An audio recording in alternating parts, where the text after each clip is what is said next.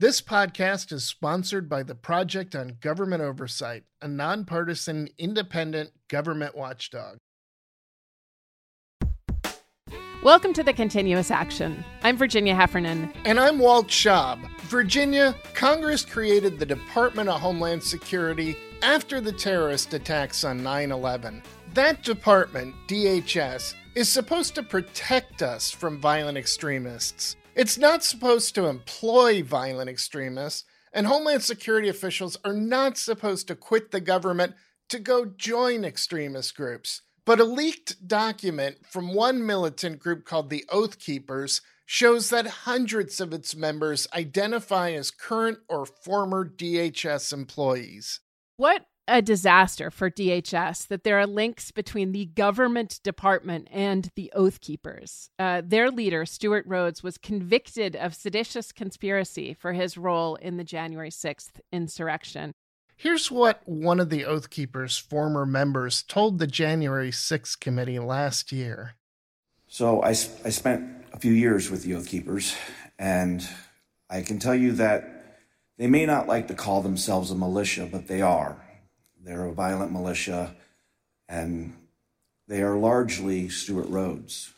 I think rather than try to use words, I think the best illustration for what the Oath Keepers are happened January 6th, when we saw that stacked military formation going up the stairs of our Capitol. It wasn't just Stuart Rhodes either. Several other members of the group, including a chapter president, were convicted of seditious conspiracy, and a number of other members have been convicted on other felony charges. At Rhodes's trial, a witness said Rhodes contacted him 4 days after the insurrection to try to pass a message to President Trump that it wasn't too late to use paramilitary groups to stay in power. The guy recorded the conversation, and prosecutors played it for the jury.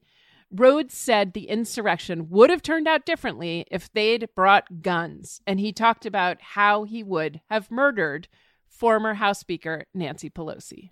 The kind of people who would sign up for this group just have no business being in government. I mean, that's to put it mildly. These guys should be kept as far away from DHS as possible. They should be in the sights of DHS. But the Project on Government Oversight has released a report on the more than 300 members of the Oath Keepers who said they had worked for DHS. Most of them said they were no longer with DHS by the time they joined, but some of them said they were still with the department. Even after they leave government, they have contacts inside DHS. So that doesn't make me feel better at all. Also, what had to go wrong with the hiring process that DHS couldn't screen out the kind of people who would sign up to be led by someone like Stuart Rhodes? That's the question. Also, this list is from 2015, so there may be more we don't even know about. One of the things in Pogo's report that jumped out at me was that when Pogo called the Secret Service, a spokesperson there said they just didn't know. So they may not even have a handle on it yet. That's not good. The Secret Service is part of DHS, and there were definitely Oath Keeper members who said they'd worked for the Secret Service. That's a really big problem. How the Secret Service handled the insurrection itself is a complicated issue. On the one hand, we know that agents refused to take Trump to the Capitol that day, and had they taken him, things could have been much, much worse. On the other hand, Vice President Mike Pence refused to let them put him in a car. He said he knew they'd take him away from the Capitol, which could have prevented him from certifying the election. And then there's the destruction of all of these texts between Secret Service agents on that day. The January 6th committee came looking for those, and the Secret Service conveniently destroyed them. So I think there's plenty of legitimate explanations for what the Secret Service did. There are also some concerning explanations for what they did. And the fact that we even have to ask these questions is made much worse when you find out there are links to domestic extremist groups. And then there's a witness at Stuart Rhodes's trial who said that the Oath Keepers claim to have a contact in the Secret Service and indirect link to the Trump administration. So whether or not the Secret Service was actually compromised, you can see how even the perception that the agency was compromised can undermine its effectiveness and public trust. That's exactly what experts Pogo interviewed told us. And all of this is extremely dangerous. Last fall, DHS and the FBI told Congress that, quote, domestic violent extremists represent one of the most persistent threats to the United States today. I mean, there was another story by a reporter who went undercover with an armed group down at the border. Several years ago, Shane Bauer wrote about this for Mother Jones. He talked about how he personally witnessed the militants coordinating with Border Patrol agents and palling around like old friends. I'm going to drop a link to that story in the show notes. What Pogo discovered about the Oath Keepers membership is not an isolated thing or a one-off situation. DHS needs to grapple with the threat of infiltration by extremists. I think one big indicator of how safe extremists feel inside the government, how hospitable it is to them, is that some officials have been using their official government email addresses to sign up for extremist groups. Let's go to our interview of the author of Pogo's report on this leaked Oath Keepers membership list. He's Nick Schwellenbach, a senior investigator at the Project on Government Oversight. The Oath Keepers are a militant group founded in 2009 by Stuart Rhodes. Mr. Rhodes, has an interesting history. He briefly served in the U.S. Army. He worked for Representative Ron Paul in the 90s, and then he became a lawyer in the early 2000s. So when he founded the Oath Keepers in 2009, its mission on a very surface level was an admirable one. It was to defend the Constitution. And the group explicitly aimed to recruit members of the law enforcement community and the U.S. military, including people who are retired from these two different communities. And in practice, the group has been anti-government. It has faced off against federal law enforcement officers, upholding court orders at places like the Bundy Ranch in Nevada in 2014. It's become aligned with forces that are against Black Lives Matter protests, which are protesting law enforcement brutality. Some of those stances even prompted divisions within the group. Some people have left the group because of racism within the ranks and because some of the stances it's taken. Rhodes has claimed that the group has tens of thousands of members. Now, we here at the Project of Government Oversight and our partners at the Organized Corruption and Crime Reporting Project obtained a leaked Oath Keepers membership list from 2015 that does validate that claim that tens of thousands of people have signed up for the group. And you found a link between some members on that membership list and the Department of Homeland Security. Yeah, so, we're not the only ones who've been able to get a hold of leaked membership records from inside of the Oath Keepers, but we were the first to really focus on the overlap between membership in the group and people who are either current employees or former employees of the Department of Homeland Security. And the reason we focused on DHS was DHS is one of the few agencies in the federal government, the only one in addition to the FBI, that has the explicit mission of countering domestic violent extremism.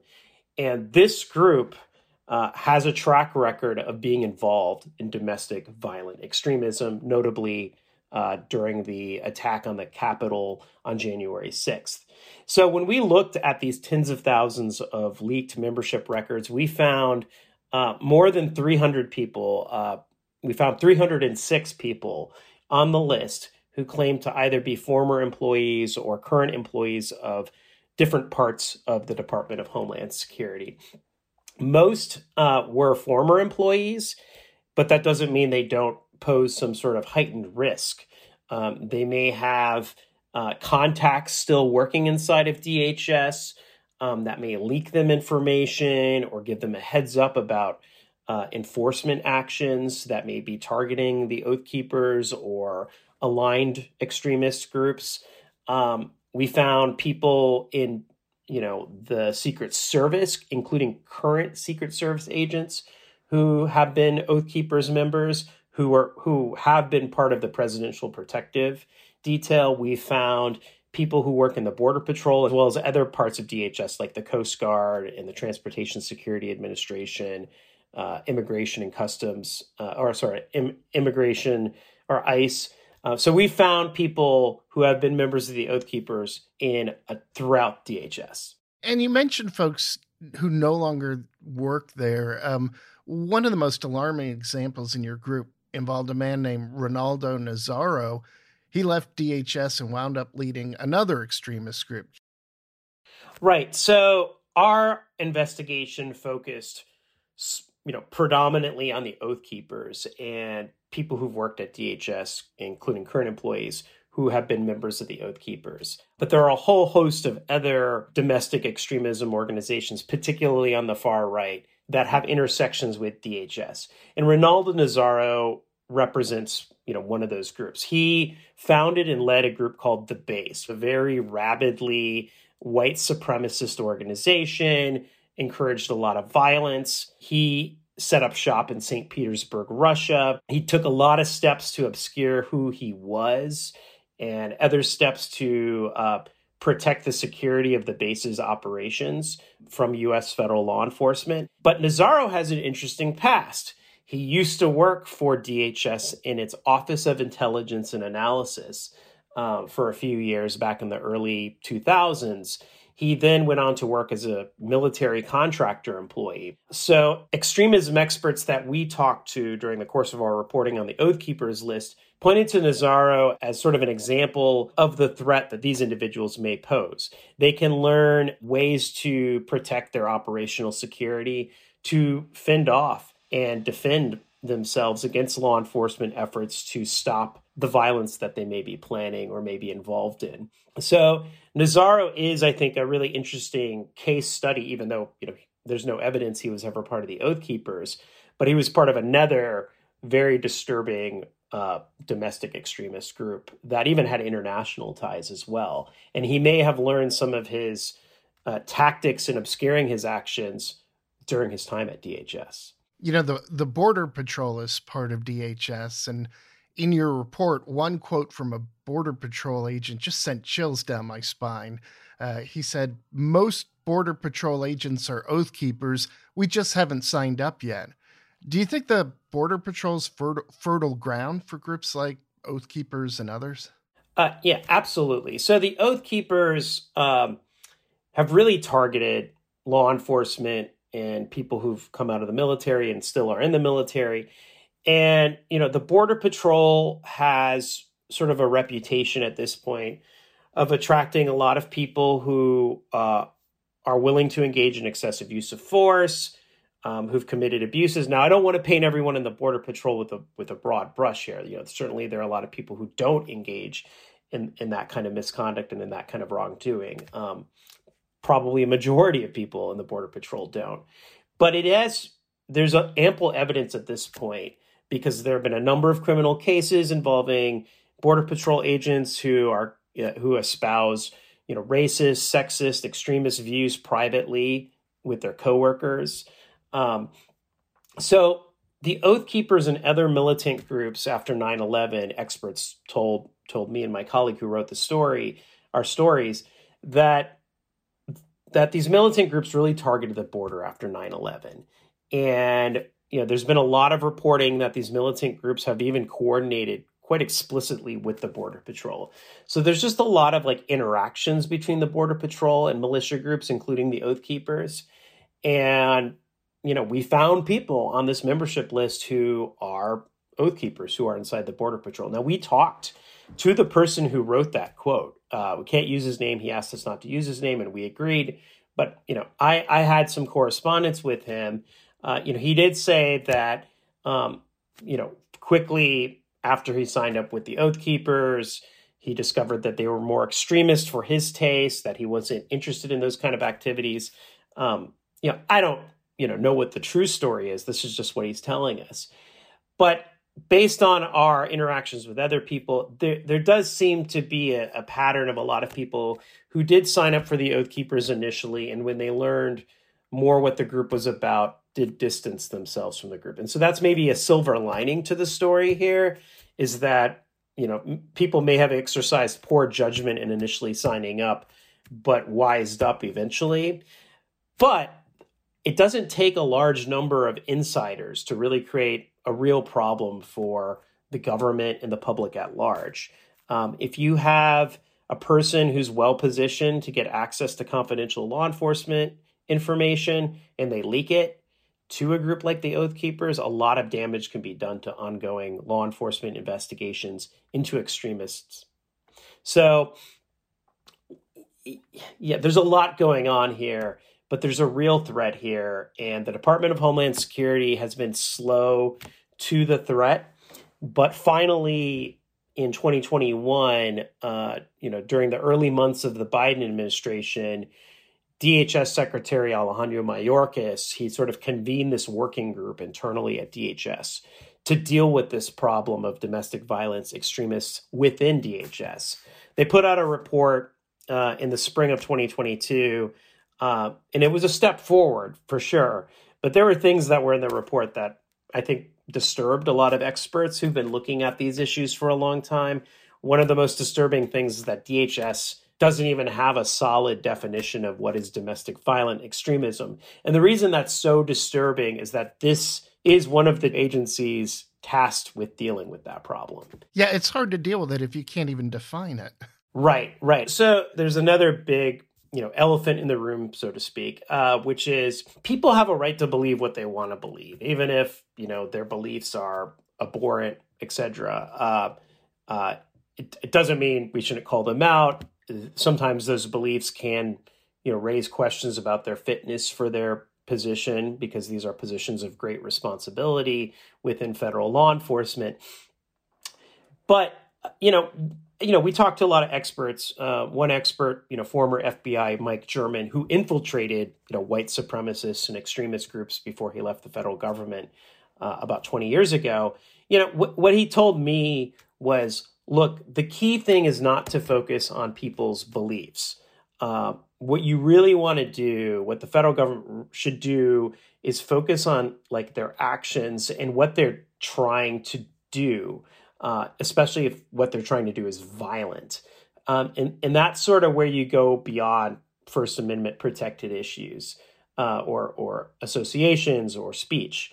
But just because you're associated with a group like the Oath Keepers, say you were a member for just 1 year, but you didn't do anything, that's probably not going to lead to you having your security clearance taken away. But what it should lead to is it should prompt more questions about your involvement in that group, what you really believe. I think a lot of people don't realize that the Secret Service is a component of the Department of Homeland Security. Right. Okay. So the Secret Service is, it's a secretive agency. I mean, it's in the name, but it has this extraordinarily important mission to protect the president, the vice president, people close to the president and the vice president, to protect the White House complex. And the reason this sort of intersected with our Oath Keepers work is, the Secret Service has talked to the Oath Keepers over the years for some very good reasons. The Oath Keepers have unofficially provided security at, Trump campaign events, during the time Trump has, been president, back in 2019 and 2020. And the Secret Service has to be in touch with people that may be armed in close proximity to the president. So there are very good reasons for that. But people have also raised questions about, what do those communications look like? What, was it too cozy? Was the Secret Service overly deferential? I mean, there are a whole lot of questions that are coming out of those communications. This also came up in the course of our investigation because there are people who are current Secret Service agents who have been members of the Oath Keepers in the past. And, we've talked to experts, such as Gordon Hedel, who used to be the head of the Vice Presidential Protective Detail, back in the 90s. And he told us that, look, you do not want agents in the Secret Service who are part of these militant groups. It creates a conflict of interest. And it, creates optics concerns at a minimum about their loyalties. If you really want to, imagine a worst case scenario is you have someone on the Secret Service presidential or vice presidential protective detail who's who's somehow connected to a militant group that wants to do something to a president or a vice president, or wants to engage in some sort of like illegal action to benefit a president or a vice president. And, having an insider may help that militant group achieve their goals. That person could leak security information to the Oath Keepers or to another militant group and compromise the security of a vice president or president.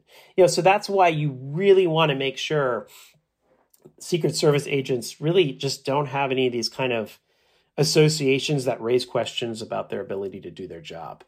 What's the top line takeaway from this report? Our review is pretty limited, actually. We were only looking at the Oath Keepers, and we had a list from 2015. That's a 7-year-old list. At this point, it's almost 8 years old. So there may be numerous people who, some of whom may be current DHS employees who've signed up since then that weren't part of our tally. We found one person after our story came out that we missed. So the 306 number that's in our story is probably an undercount, even if you're just talking about the Oath Keepers. Then there are all these other groups out there, like the 3%ers is one. So, our review is probably just a fraction of the number of employees inside of DHS who may pose concerns. So I just want to make that point because I didn't make that point earlier. And I think it's an important one. There have been people who I've talked to during the course of the reporting and since then are kind of like, 306, I would have thought the number would be in the thousands. And it very well could be. And then there are all the people who may be smart enough not to sign up as a member, but who may have sympathies or other kinds of connections to militant groups. That is probably a much bigger universe.